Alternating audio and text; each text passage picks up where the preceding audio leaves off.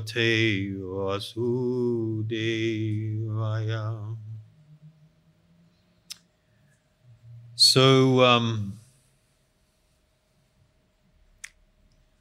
the power of choice.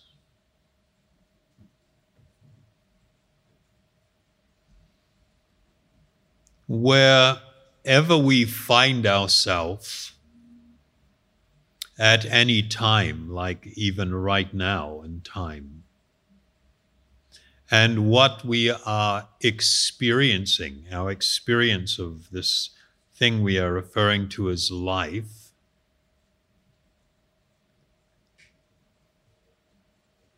it is the result of decisions that we have made, choices that we have made, and actions that we have taken.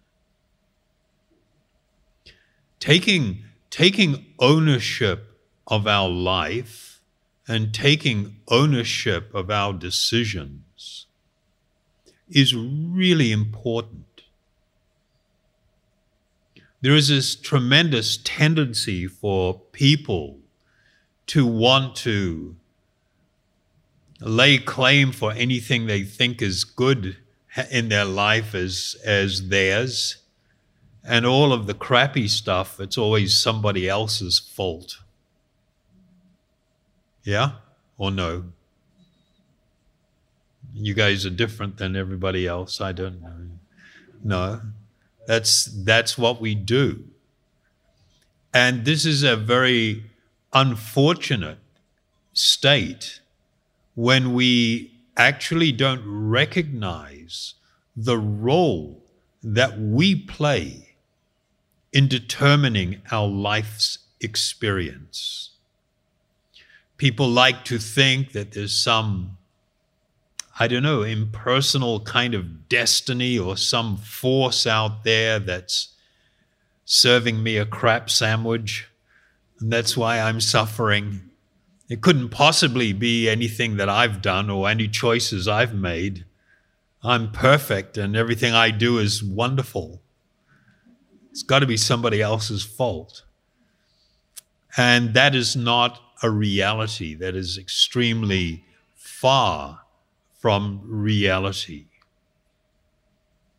Every single day of our life and almost every single moment in each day, we are having to make decisions. We are going to decide what direction we are heading in, whether we are going to do something or not do something. But for many of us, these are not conscious decisions. We also fail to recognize how we are being deeply and profoundly controlled by so many things. Anybody that's got one of these dudes and likes to play with it doesn't recognize how utterly controlled we are by what's going on here. You know, they got all these free apps. They call it social media. Well, media's right, but it's not social. Mostly it's antisocial. People are taught really bad behaviors. They're taught not to take responsibility. They say and do things on that little device that they wouldn't do into somebody's face. You know, it's quite shameful that we've become so detached and so irresponsible. And the people that have designed these things, they are in it for one single reason. They have spent vast fortunes studying how to utterly manipulate you and control you. The whole design is to hold your attention for as long as possible. Why? Because they make money from doing that. You have become useful idiots who are being exploited unknowingly by people that don't have your best interest in mind. That same charge I can level against the entire advertising industry. Everybody that's trying to sell something is doing exactly the same thing. They spend huge amounts of money studying how best to manipulate you, how to get you to do things that you wouldn't do if you were just left on your own, because they want to financially exploit you. Your ideas of what is cool, they're not your own ideas. They're ideas that other people have given you. Is that too harsh? Your idea of what is desirable is probably also given to you. We do not really understand and appreciate how we lack independence. We are not independent in our choices. We are told always what to think, what is cool, what is desirable, where happiness can be found. This is the messaging that we are utterly bombarded with. We have surrendered our independence in order to be able to live in this society in which we live. Now, I say this from not just a spiritual perspective, but it is actually, there is a reality to it that is quite disturbing. And as a consequence,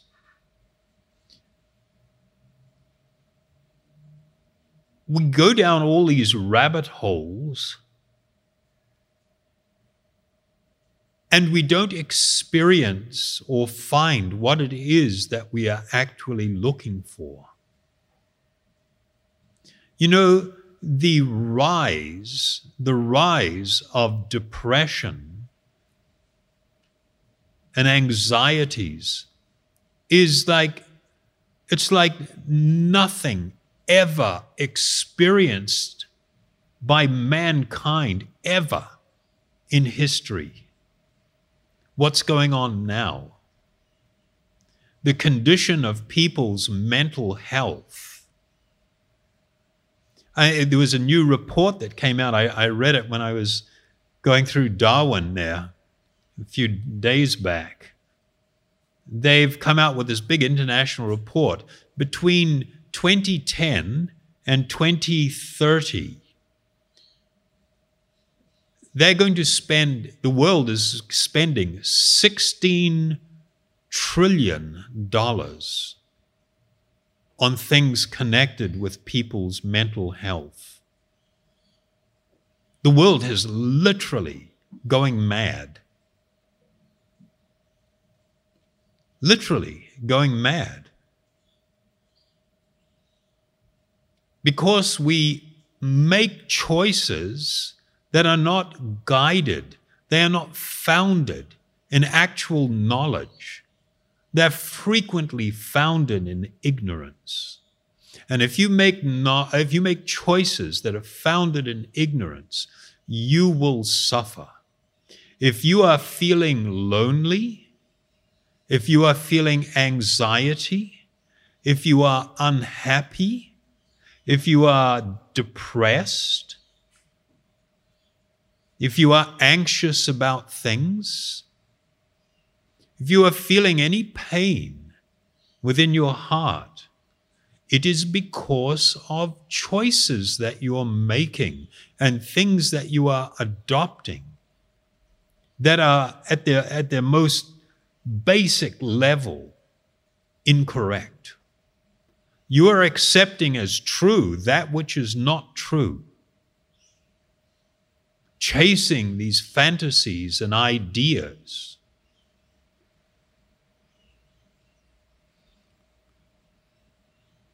There is this idea that's so pervasive.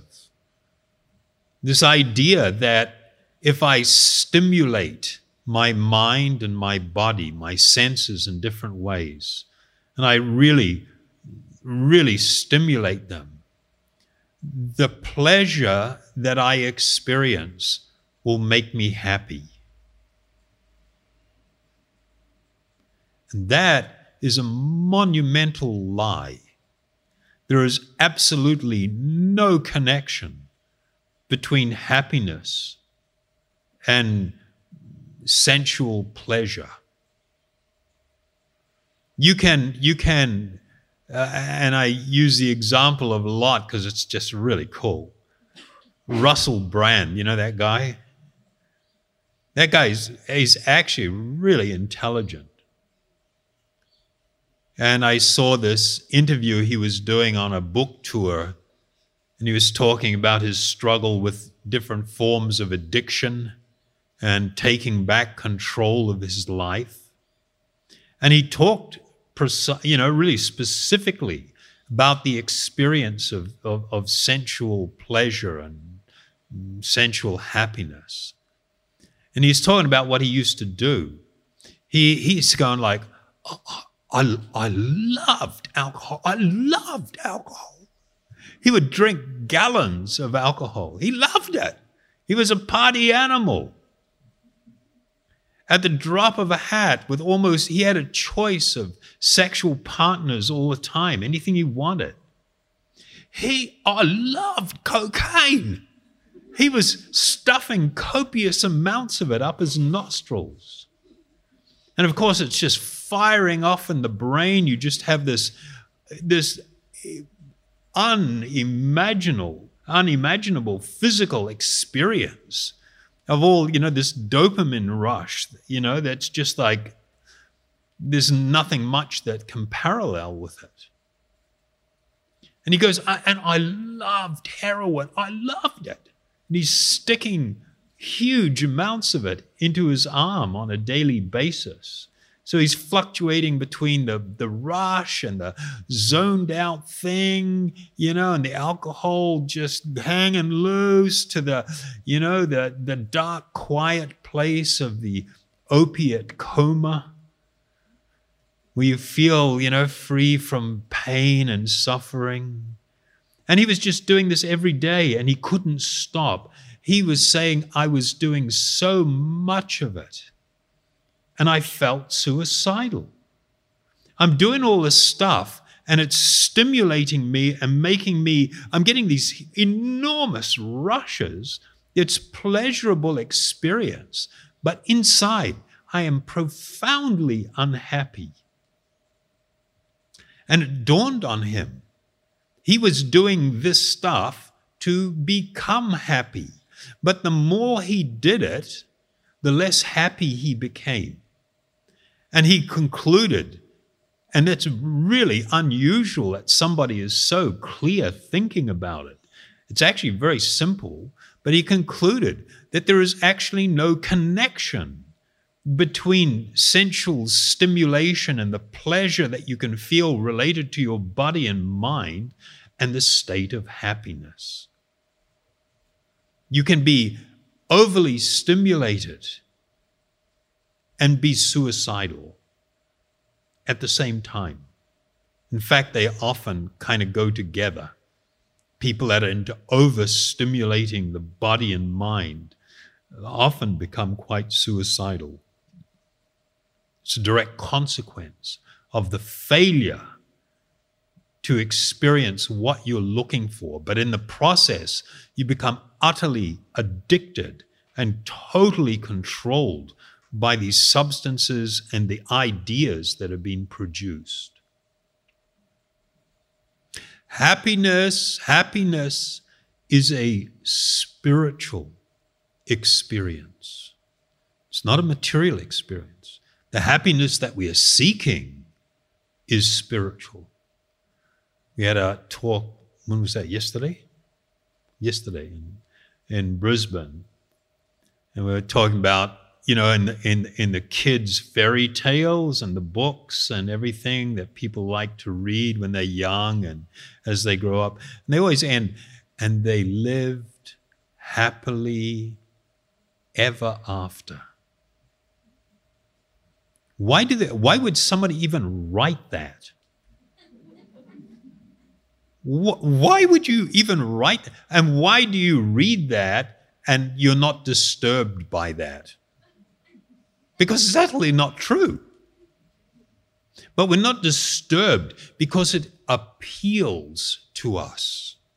It appeals to us because we are eternal spiritual beings having a temporary material experience through this body that we're wearing around. And this body is not us. And by nature, our nature is to exist in an uninterrupted state of perfect happiness. That is our natural condition. That is a spiritual condition. It is an eternal condition. But when we lose the plot and we start assuming this ridiculous thing that we're wearing around called a body, when we mistakenly identify with that as being who I am, oh my God, you've just opened up a can of misery. Because when you go down that path, the assumption that the body is who I am, and you seek fulfillment of your desire for happiness, for love, for eternality, through the agency of this body, it's never going to work. It can't work. The nature of this world is temporary. Everything is transient.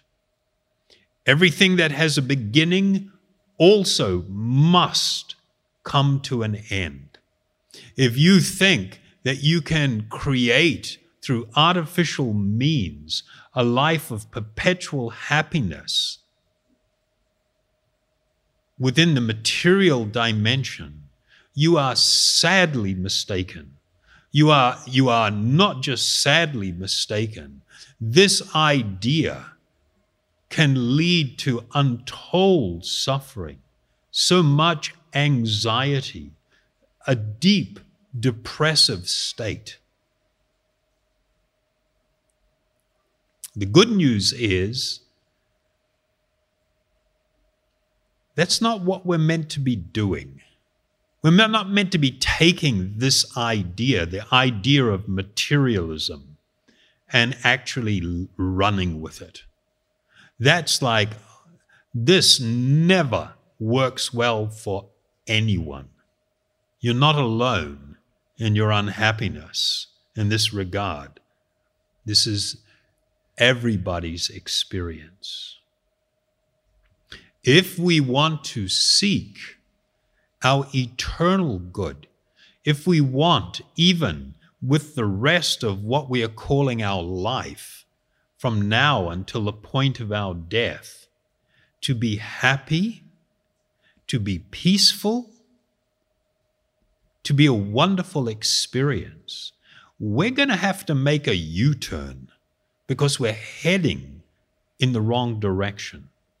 The idea that pursuing the path of materialism, that we are going to find what it is that we seek and desire, this idea is very dangerous and corrosive.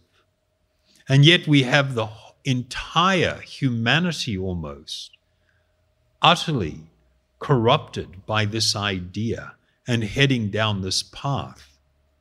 And of course, the result is what we see. The people in this world are taking unprecedented amounts of psychotropic substances, legal or illegal.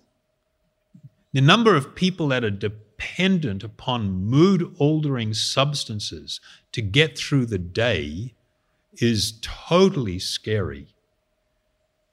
You have companies that market these products who have sales greater than the GDP of most countries in the world.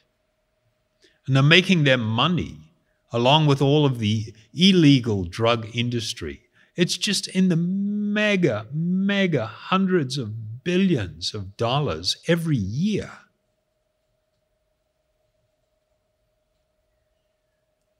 The choices that we make determine what our life experience will be. And learning to make good choices is really important and is actually a focus of what the yoga system is really about. The yoga system is not about some exercises and stretching. That's okay, that's part of it. It's way more than that, and it's way more important than that. It's learning how to live, learning how to experience life. Right now, we're locked in this journey that ends where? It ends in death.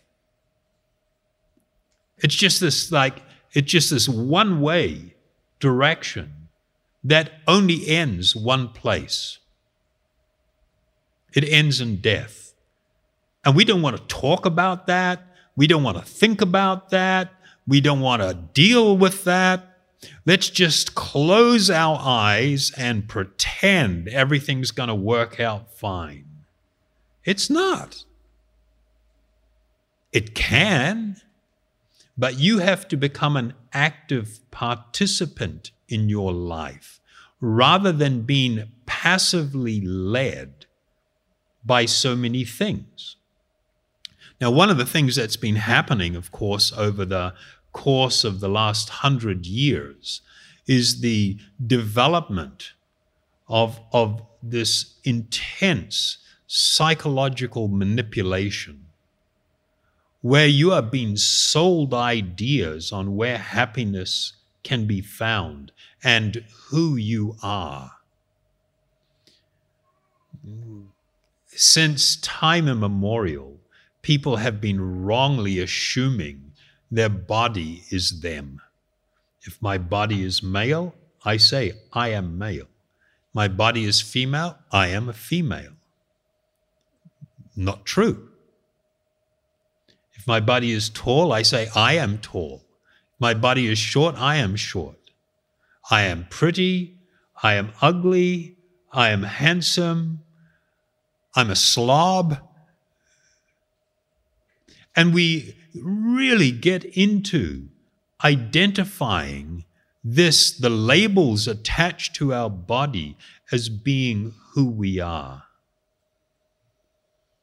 The most unfortunate, the most tragically unfortunate word that's now frequently used is selfie. What? This is the stupidest idea. And it's a pretense. It's all fake. It's all fake. Everybody's pretending. Or no, it's just me. Everybody's pretending. Everybody's putting on the best look, the best face. Oh, I'm really enjoying here. You know, it's just like, get that. Oh, no, again. You know, the fact that you have to do it twice or three times shows you're just utterly faking it. And then you post your selfies. Number one, it's not you. It's not yourself. Yourself, in Sanskrit, this word self is Atma, and it's referring to the spiritual existence, the spiritual being within, not to the body. The body's not who you are. So everybody's posting their selfies and other people are looking at it. You know, And it's just like, you're living in that world like it's real. It's not. They're faking it. You're faking it. Everybody's not happy. They're just pretending to be happy. Get over it. Accept life for the reality that it is. Don't make it, sound so morbidly miserable like I am. No. It doesn't have to be morbidly miserable, but don't turn it into some fantasy holiday where everything is perfect. No, that's Disneyland. That's not the real world. The princess and the prince and the fairies and the unicorns and the rainbows. That's all material experience. There is no material experience that can utterly fulfill you. And here we are trying to, pretend that we're living this wonderful life. And they've found, that now the more time you spend on your phone looking at other people's profiles, if it is beyond about 20 minutes a day, your feeling of being incomplete, unfulfilled, your envy of others, your tendency towards depression, it grows, it is directly proportionate to how much time you spend on this thing. But it's designed to be utterly addictive.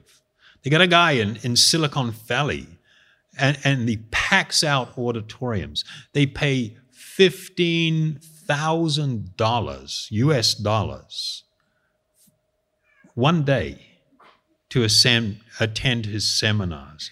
And the only thing that he does is he teaches you how to design buttons.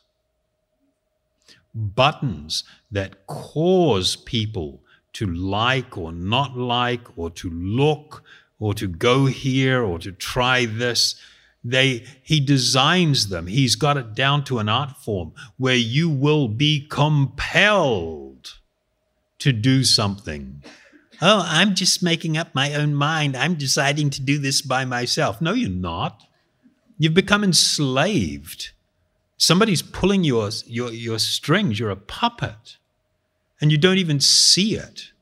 We're totally convinced that we're independent. We're making up our own mind. Many of us have never had an original thought. Everything that's in our head has been put there by someone else. That's scary.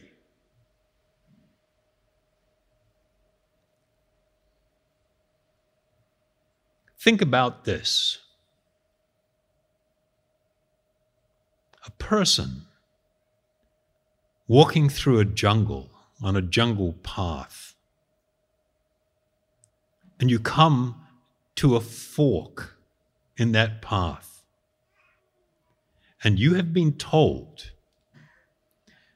when you go one way, you will encounter a ferocious animal that will utterly tear you apart.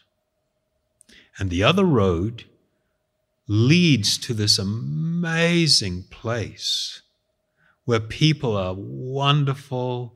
There's an abundance of food and wealth and everything. And this is your choice. You're standing at the crossroads.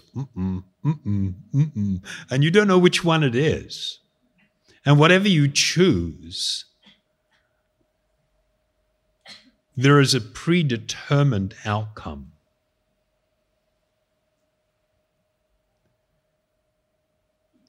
How would that be if in real life, if you could meditate on that for a bit, close your eyes and think about it,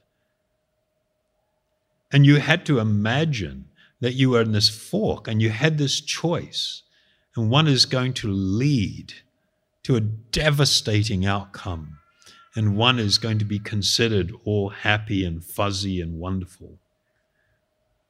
And you're not sure which way to go, what to do.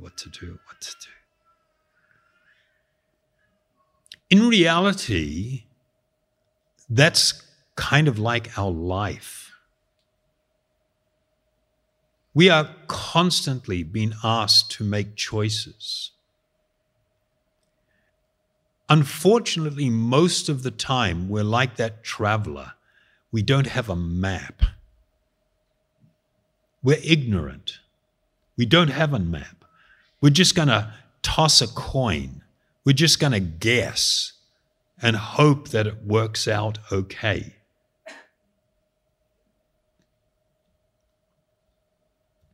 We don't recognize how much we, the spiritual being within the body, are utterly controlled by our mind and the desires that are constantly flowing from our body.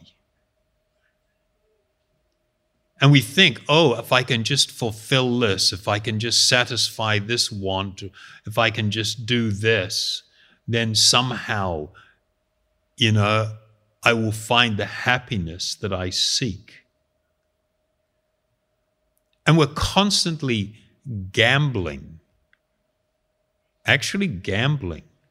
with our future. Because every single act that you perform will have a consequence. You can't engage in action. You can't make decisions where there are no consequences. Every single thing that you decide to do and every action that you take will have a consequence. There will be a result to it. And we don't even think about that. We just act on blind faith, on assumptions. Because everybody else told me that if I go there, if I just do it, we know that one, right? Everything will be fine. You will be happy. We are being sold. Everybody that's selling anything is telling you this. Just follow their advice, accept what they are saying is true, and you will find happiness. Billions of people have been following this for so long, and we all end up in the same place, a rather unfortunate state. You have the power. You have the power to make decisions and to engage in activity that produces amazing outcomes, where you can actually experience the reality of a profound and ecstatic happiness. You can find the love that you seek. You can become free from all forms of fear.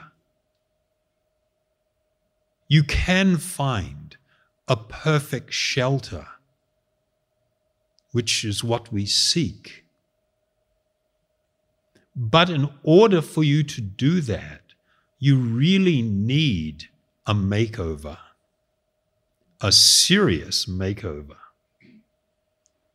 You need to understand. You need an injection of knowledge. You need to understand what is real and what is not real.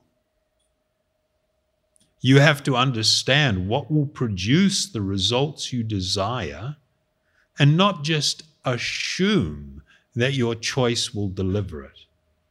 I mean, we've descended into this chaos, this absolute chaos in the last 5 years.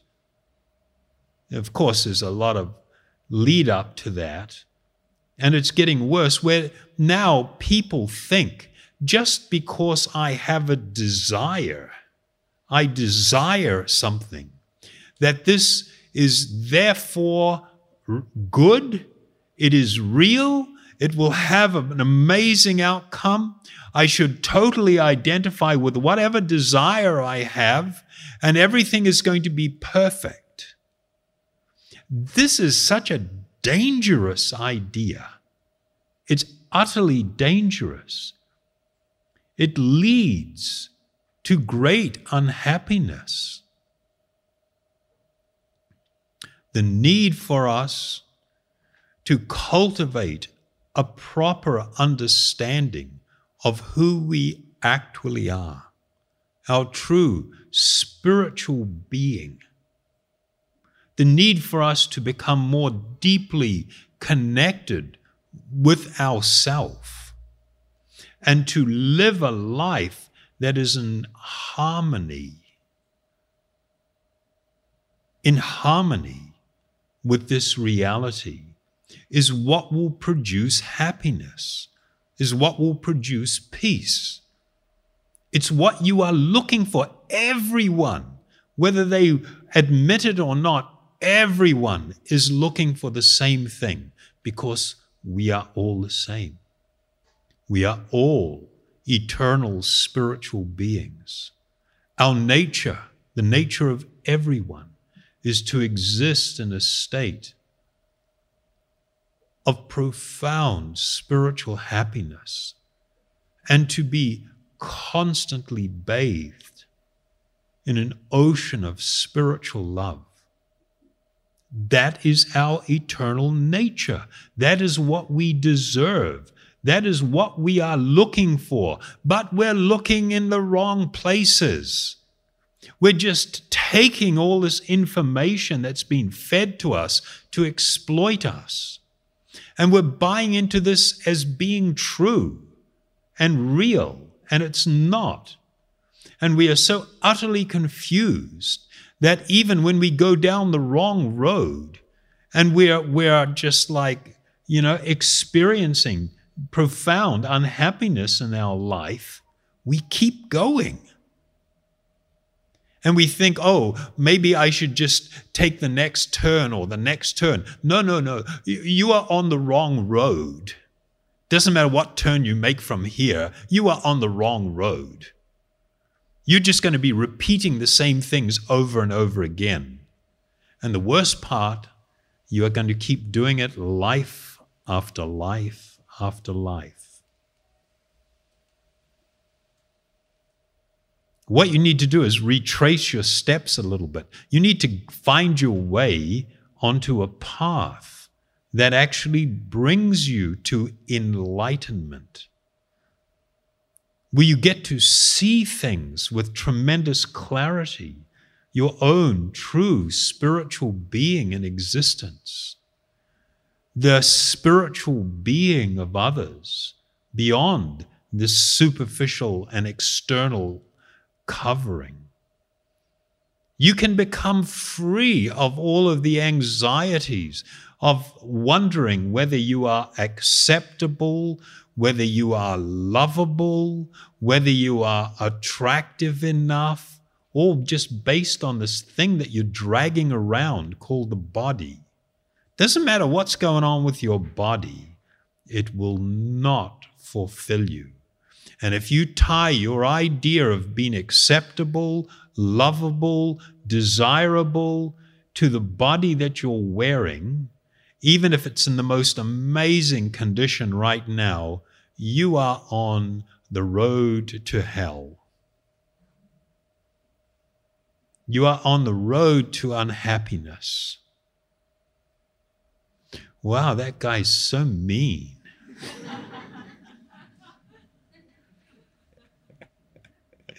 No, I'm your real friend. I'm telling you what you need to hear. What I'm selling, it doesn't involve that you give me anything. What I'm selling is an actual future. What I am selling is a new way of looking at things, looking at life, looking at the experience that we call life. I'm offering an opportunity to find perfection, to find this condition of peace and happiness and love. But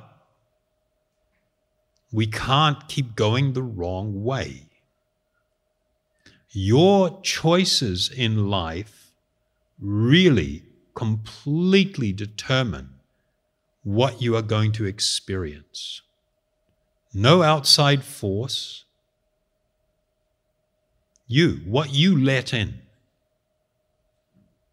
And if you live a life where you are enslaved by your mind and your desires, and whatever's going on there is your whole reality, I promise you copious amounts of unhappiness. Your mind is not a great spiritual, enlightening personality. It describes in the Bhagavad Gita that one's mind can be their greatest friend or their greatest enemy. And what will determine that is whether you are the master of your mind and your senses, or whether you are enslaved by your mind and your senses. That whatever's going on there, you are just on there for the ride. Wherever it goes, you just surrendered to it, going with it. If your mind tells you you need this, this will make you happy, then I just buy it. And I obsess and focus on that, and I chase it, and I work to get it.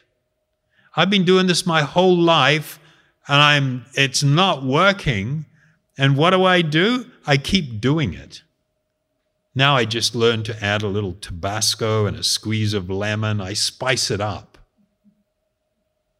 in the hope that if I spice it up or turn up the volume, it's somehow going to change. It's somehow going to improve. It doesn't. You just have more varieties of experience. You have more varieties of stimulation. You can stimulate your senses into an absolute lather. You're quivering with pleasure and be absolutely suicidal. There's a massive disconnect there, and we don't get it.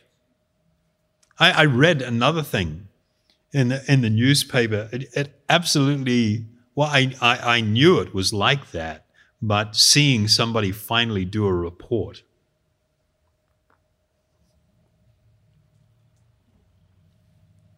People are really preoccupied with the idea that sex will deliver the ultimate pleasurable experience where I'll be fulfilled and happy. They finally did a study on pornographic actors and actresses. And they are actors and they're acting. They're trying to sell that they're not acting, that it's all happening and real, and everybody buys it. If you buy it, you're an idiot. It's all acting. And they have found that the majority, we're talking about way over half, of all the male and female pornographic actors and actresses are completely sexually dysfunctional. What? You know, most people in their ignorance would think, oh, God, that sounds like what an amazing career. Now, I don't want to be seen by anybody, but I mean, the thought of being able to have unlimited amounts of sex and being paid for it, whoa! And they've found that 58% of all the males who are engaged in the pornographic industry, and we're talking about the vast majority, huge percentage, are 29 years or under, have to use not only Viagra to make these movies, but in their personal life, in relationships with other people, 58% have to use Viagra, otherwise they can't engage in a sexual experience. And these are the people that are meant to be expert at it, who are just enjoying it to the max, and it's like, oh. That's the reality. The reality is different than the fantasy. And we get always, with everything, locked into the fantasy, the so-called ideal. There is an ideal, but that ideal is a spiritual ideal. It is not material. Your life is completely in your hands. If you don't like what's going on, if you're not perfectly satisfied with what's going on, or down in the area of being quite unhappy about what's going on, you have the power to change that. It's not like taking a pill and then it's all over, it's all changed. No, you have gone down this trail, this rabbit hole for a long time. And it's going to take a little bit of work.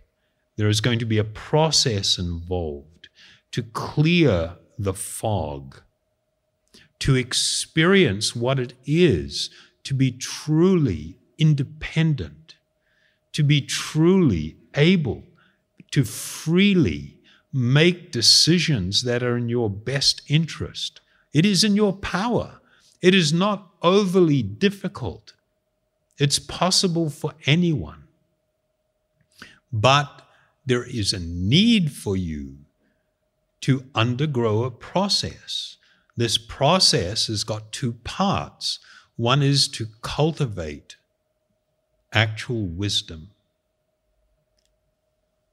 When we receive spiritual knowledge from teachers that are truly enlightened and see with brilliant clarity,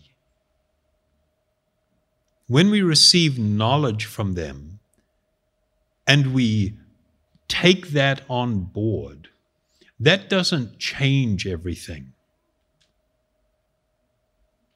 We need to be able to not just have ideas floating in our head. We need to come to see the reality of this so that this knowledge becomes applied to our life. Knowledge applied to one's life is called wisdom. This is how a wise person lives and acts. And what brings that change is the process of meditation. The process of meditation is about taking myself, my spiritual being, along with my body and mind, and immersing it in the cooling waters of spiritual sound, of transcendence. And what that will do will clear away the burden of anxiety and loneliness and emptiness and a lack of fulfillment and fears and all the things that I'm dealing with on a daily basis. We don't even realize how much we're affected by this. All somebody has to do is to, if you're walking down the street late at night and somebody suddenly steps out of a doorway and goes, "Wah!" What happens to you? You just go like, "Yeah!"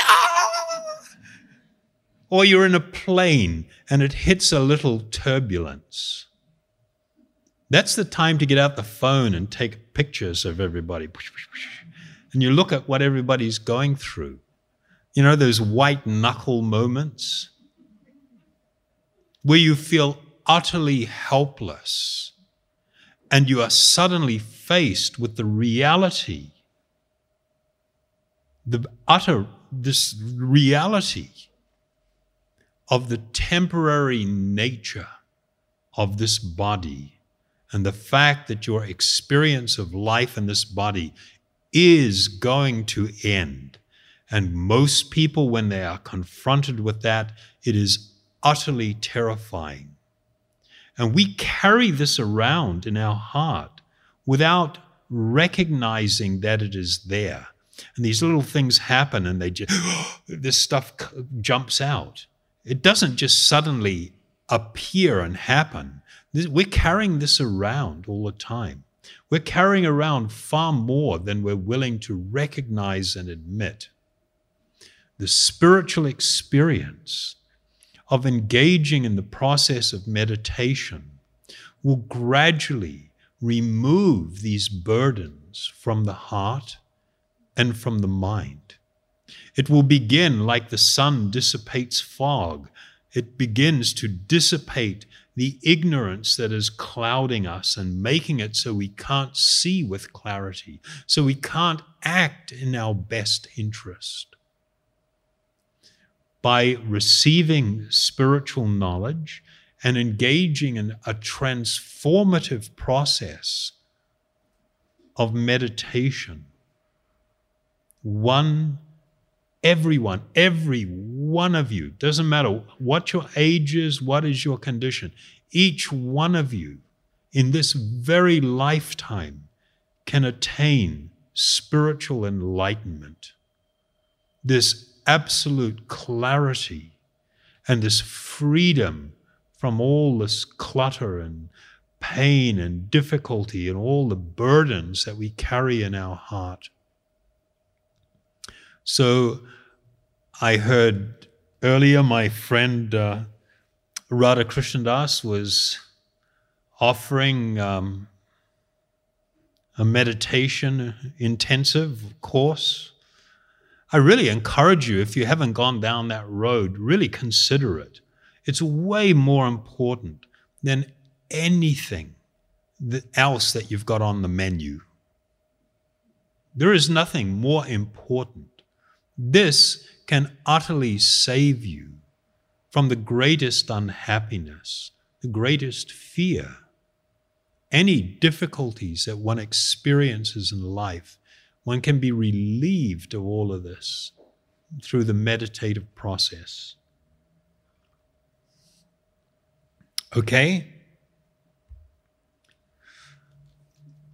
Didn't beat you up too much? You all right or what? Or is everybody in shock?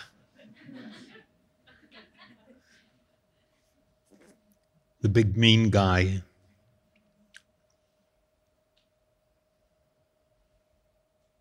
Does anybody have a question? Maybe if anybody does, we could take one or two now, and then we will engage in this meditative process, which we're calling kirtan, this singing meditation. And then maybe when they serve the meal, if anybody else would like to ask any question or whatever, we can just hang out down here and feel free. Questioning is good and important. You should not be shy about asking questions. There are no dumb or stupid questions. Any question that has to do with me learning about who I truly am and what my life is really meant to be is really important. Okay?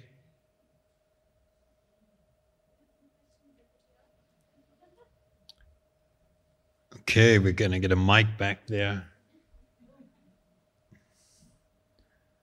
Namaste. Namaste. I just wanted to ask about the human body. You said not to worry about the human body, to worry about the spiritual side. And I just think, shouldn't you nourish the human body and take very good care of it? That's my question. Okay, thank you. So I don't want to be, for me, materialism is extremism. It's an extreme focus on something that's not actually you, And it is a form of imbalance.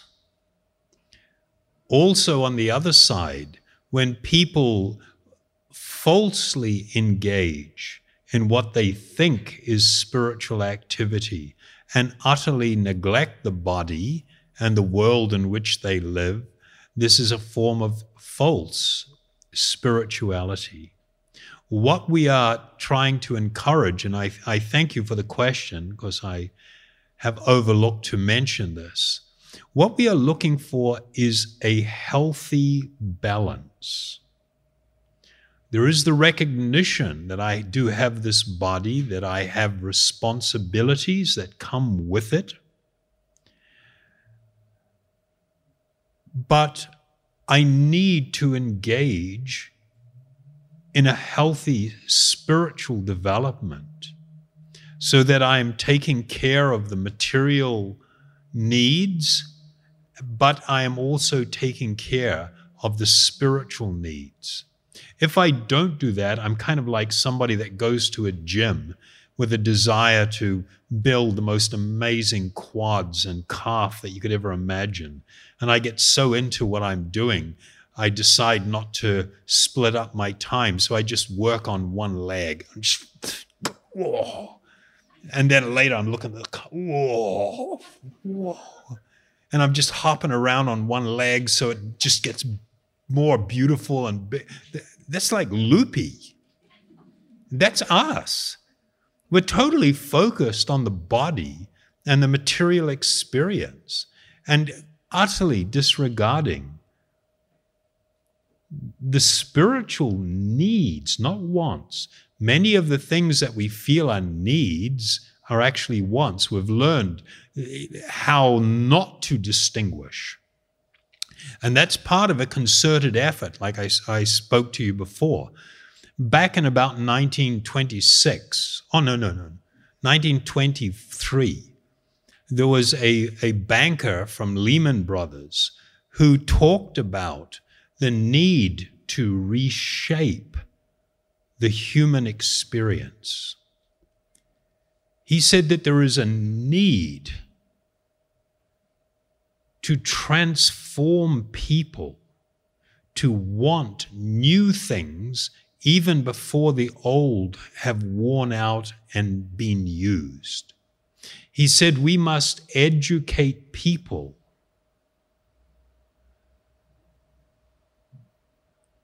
in such a way that we become, instead of a needs-based society, a wants-based society.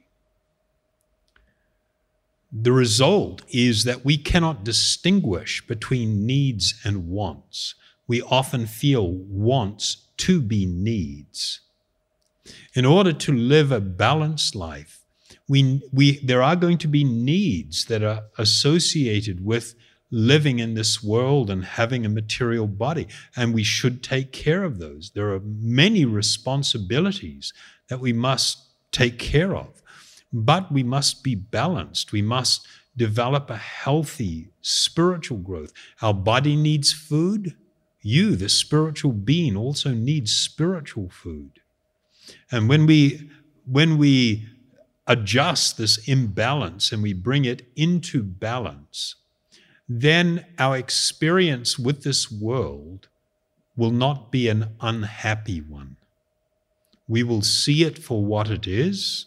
We will learn to live in it without going wild or being depressed, jumping up and down, I won, or being utterly, suicidal, the other end of that spectrum. We'll be able to maintain a healthy balance and experience the good that can be experienced and had in this world. But our primary focus and our foundation will be the spiritual understanding. So thank you very much for that question. That was very helpful for everyone.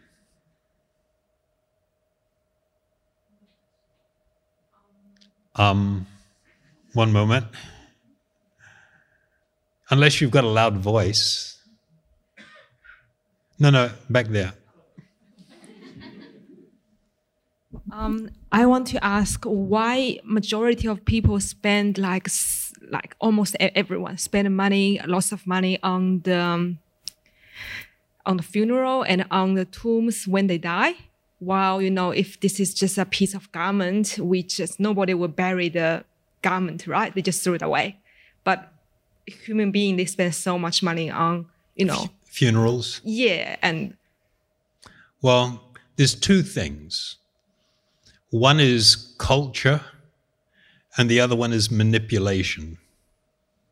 Manipulation comes in the form of when somebody that you cared about, when they have left their body and that body is left behind, and they take it to a funeral parlor, and then somebody is saying, "We're so sorry that your dad has passed.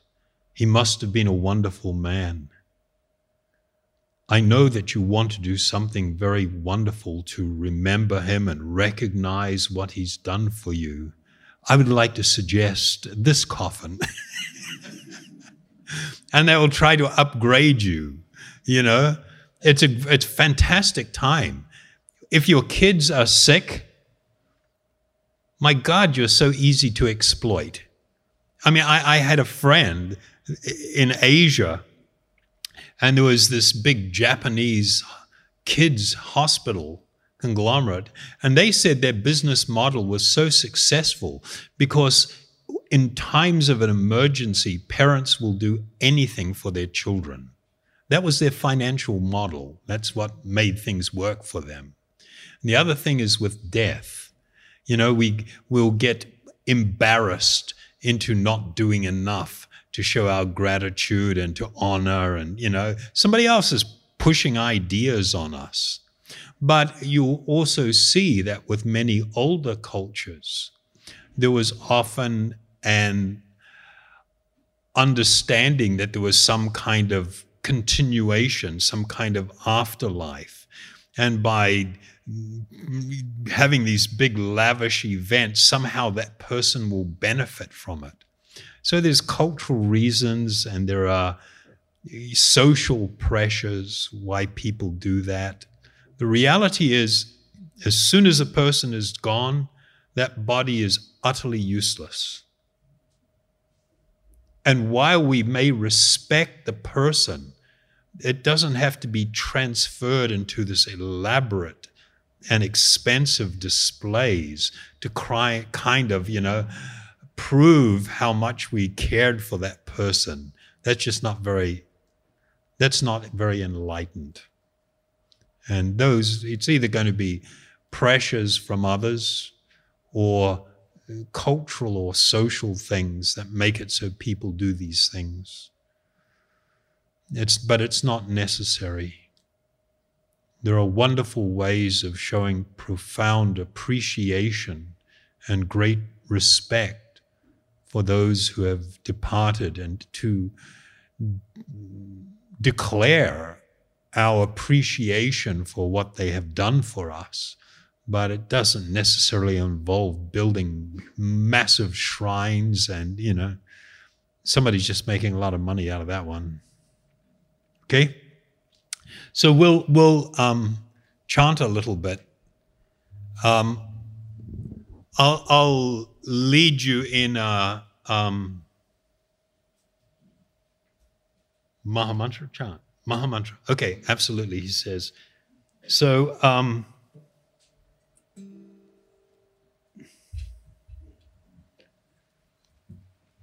I will lead, and I ask you to respond and think of it like I described it earlier. This should be an experience where you open your heart and immerse yourself in this transcendental or spiritual waters, so that our hearts and minds can become purified, and we can begin to taste that flavor for which we are always anxious. Everybody is hankering for this happiness. And that happiness that we hanker for can be experienced in the meditative process.